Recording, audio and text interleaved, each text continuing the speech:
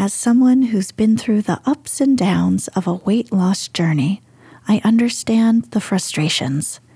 Counting calories while pushing through workouts, it's exhausting. That's why if I had the opportunity to try Row Body, I'd be all in. Why? Because Row Body offers access to the most popular weight loss shots on the market, alongside personalized lifestyle changes. And as I'm quite a homebody, I love how you can sign up online. So no scheduling a doctor's appointment, no commute to the doctor's office, and no waiting rooms. Go to row.co/snoozecast. Sign up today and you'll pay just $99 for your first month and $145 a month after that. Medication costs are separate. That's ro.co/snoozecast.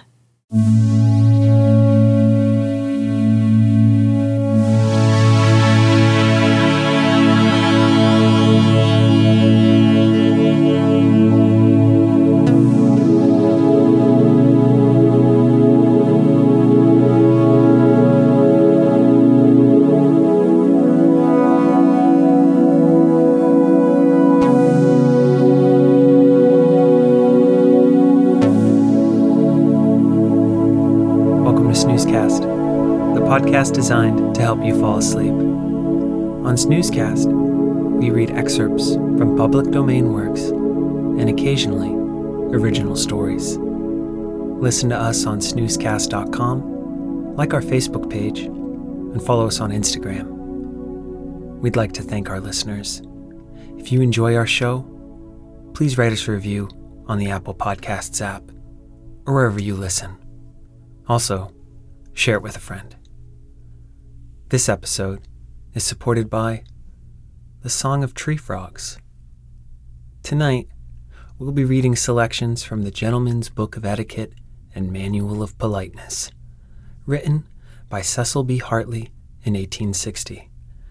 Snoozecast was surprised to find nothing online about the author, besides having written another book on the life of Daniel Boone.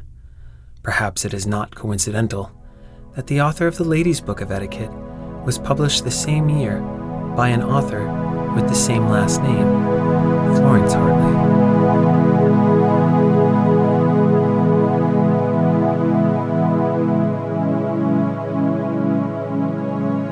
Let's get cozy. Close your eyes. Relax your body with the softness of your bed. Take a few deep breaths.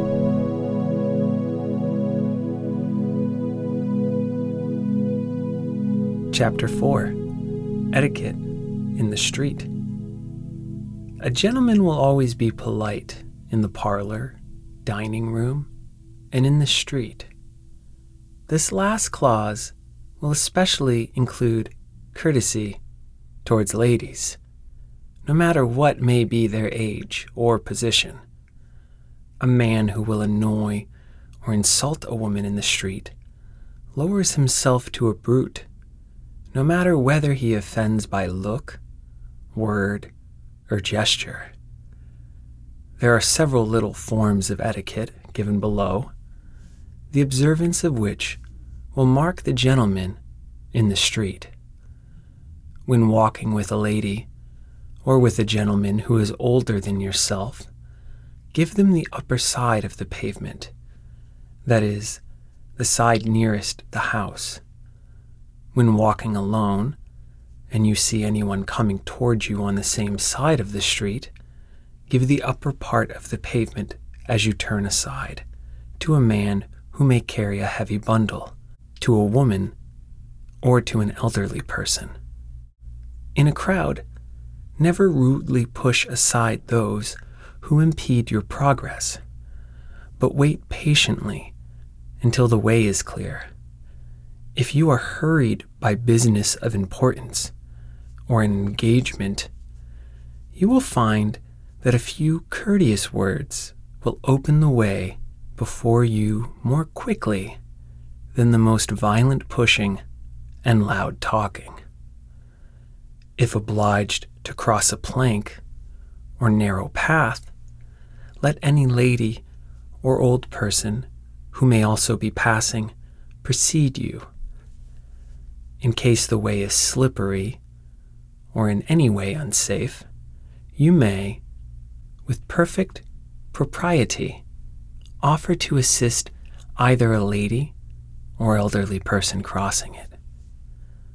Do not smoke in the street until after dark, and then remove your cigar from your mouth if you meet someone. Be careful about your dress.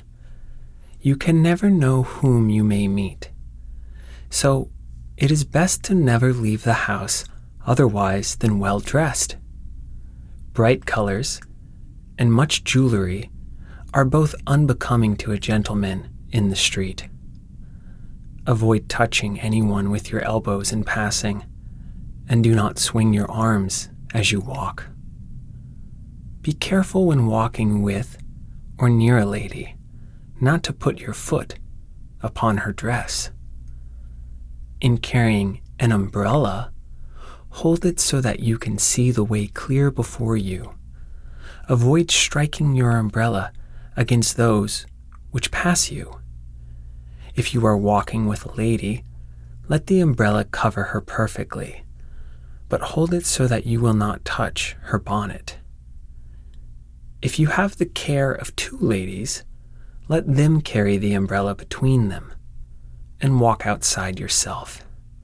Nothing can be more absurd than for a gentleman to walk between two ladies holding the umbrella himself, while in this way he is perfectly protected.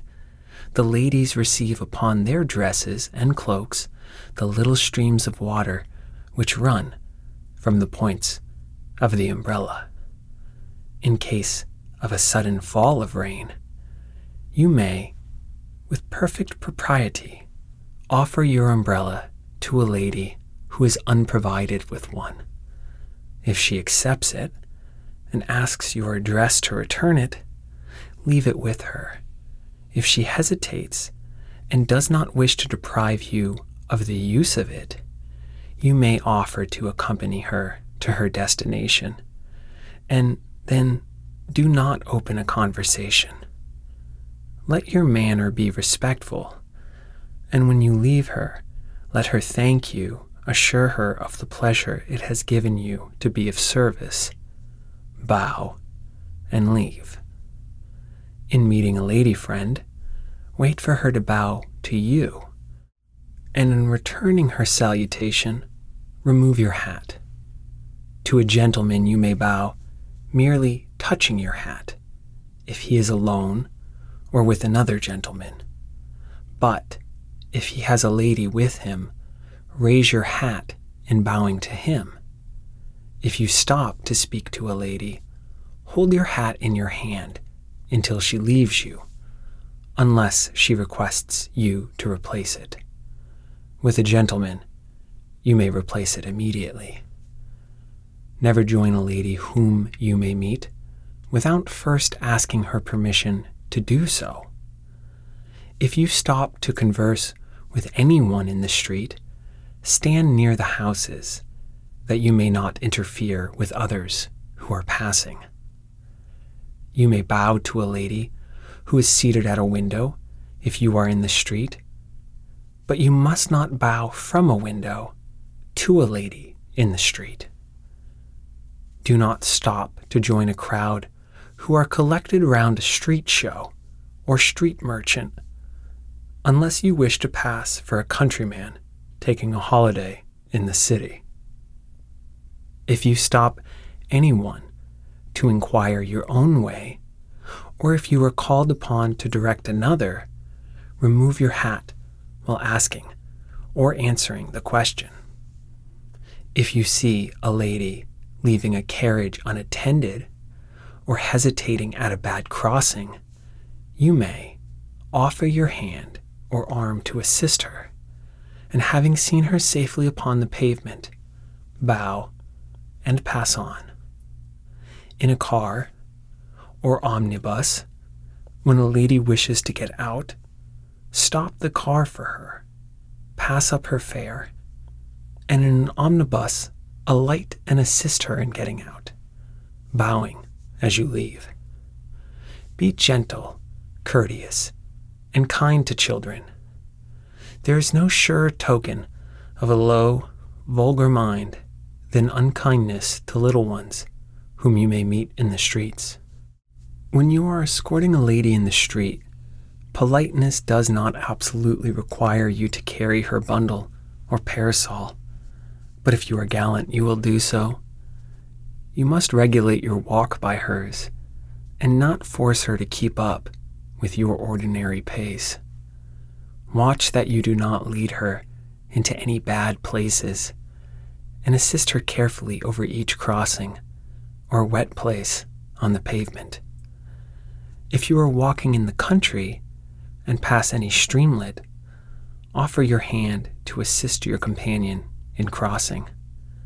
If you pass over a fence and she refuses your assistance in crossing it, walk forward and do not look back until she joins you again.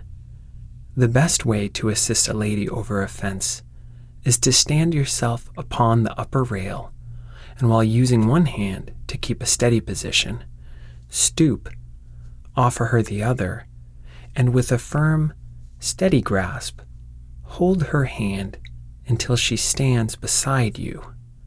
Then let her go down on the other side first, and follow her when she is safe upon the ground.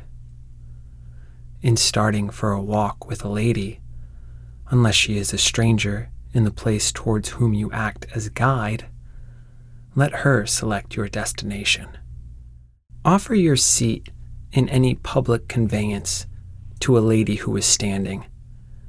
It is often quite as great a kindness and mark of courtesy to take a child in your lap. When with a lady, you must pay her expenses as well as your own. If she offers to share the expense, decline, unless she insists upon it. In the latter case, yield gracefully. Many ladies, who have no brother or father, and are dependent upon their gentlemen friends for escort, make it a rule to be under no obligations to them. And you will, in such a case, offend more by insisting upon your right to take that expense than by quietly pocketing your dignity and their cash together.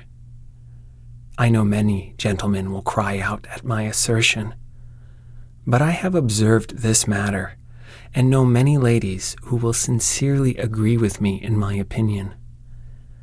In a carriage, always give the back seat to the lady or ladies accompanying you.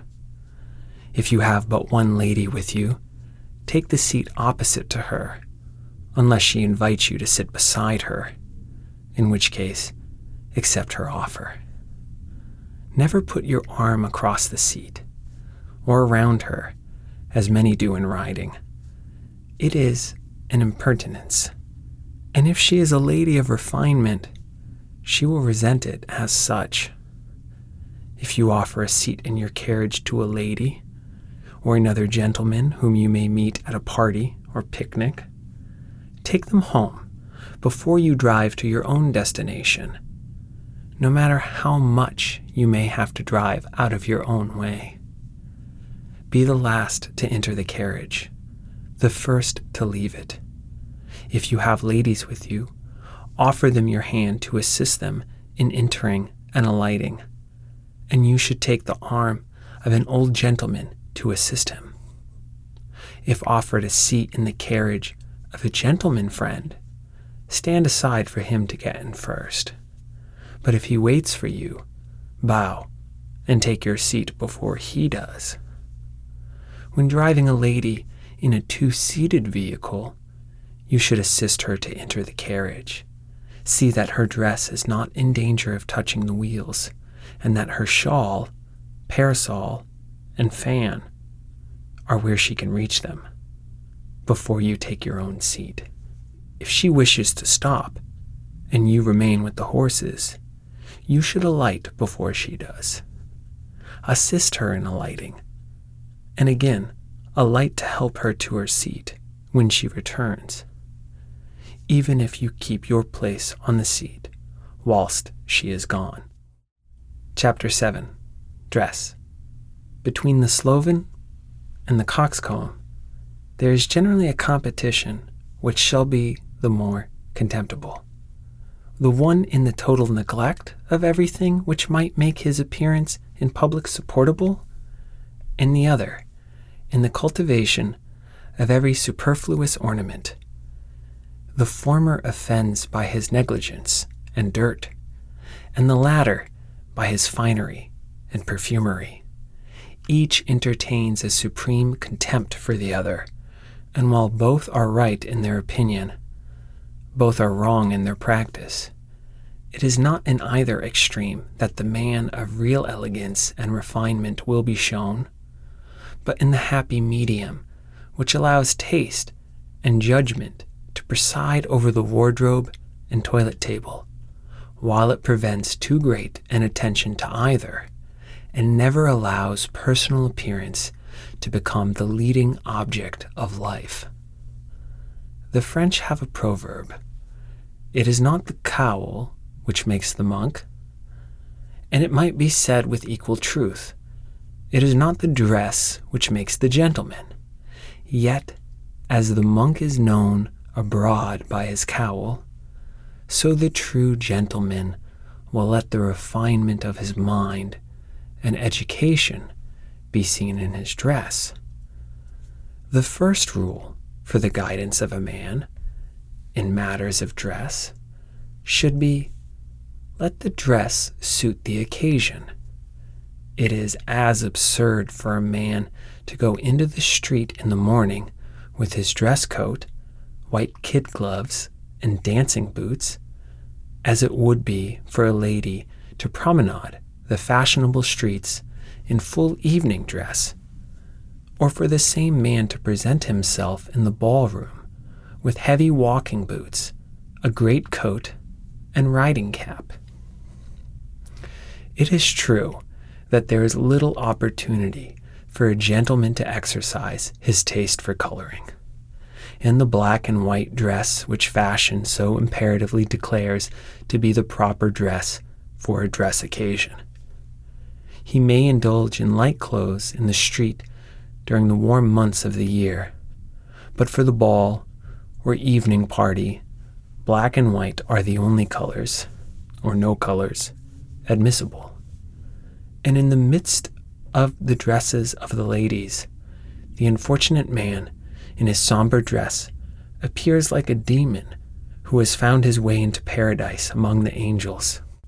Men should be useful to the women, and how can they be better employed than acting as a foil for their loveliness of face and dress?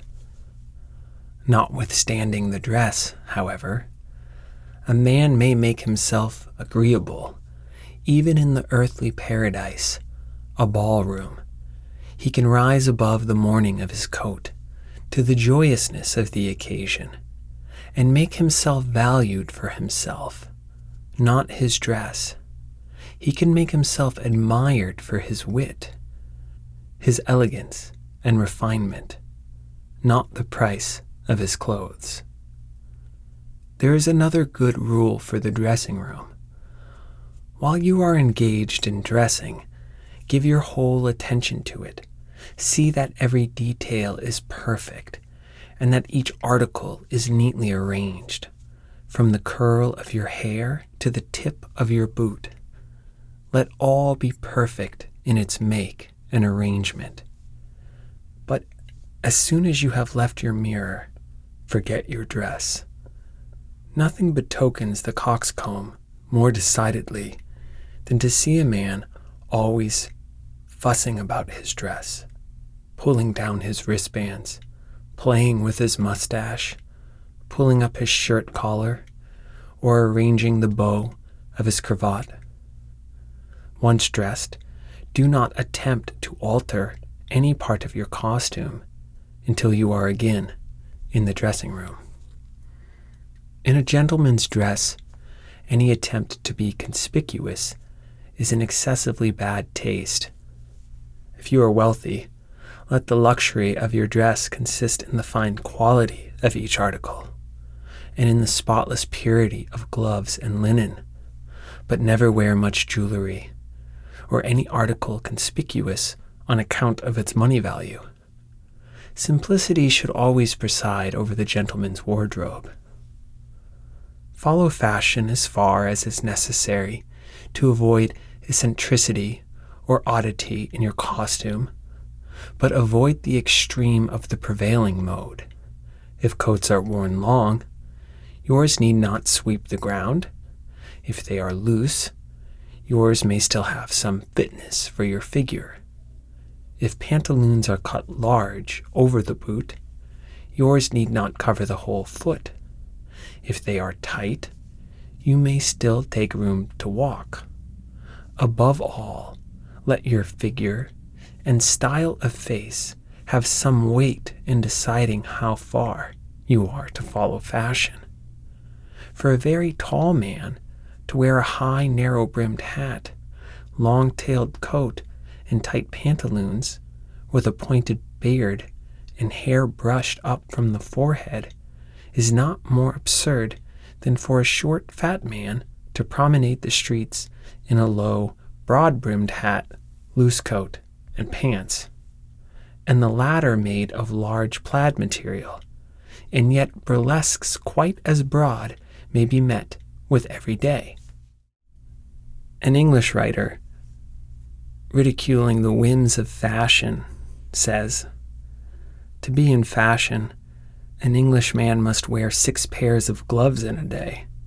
In the morning, he must drive his hunting wagon in reindeer gloves. To enter London in his Tilbury, beaver skin gloves. When he dines out, kid gloves. Thus, his yearly bill for gloves alone will amount to a most extravagant sum.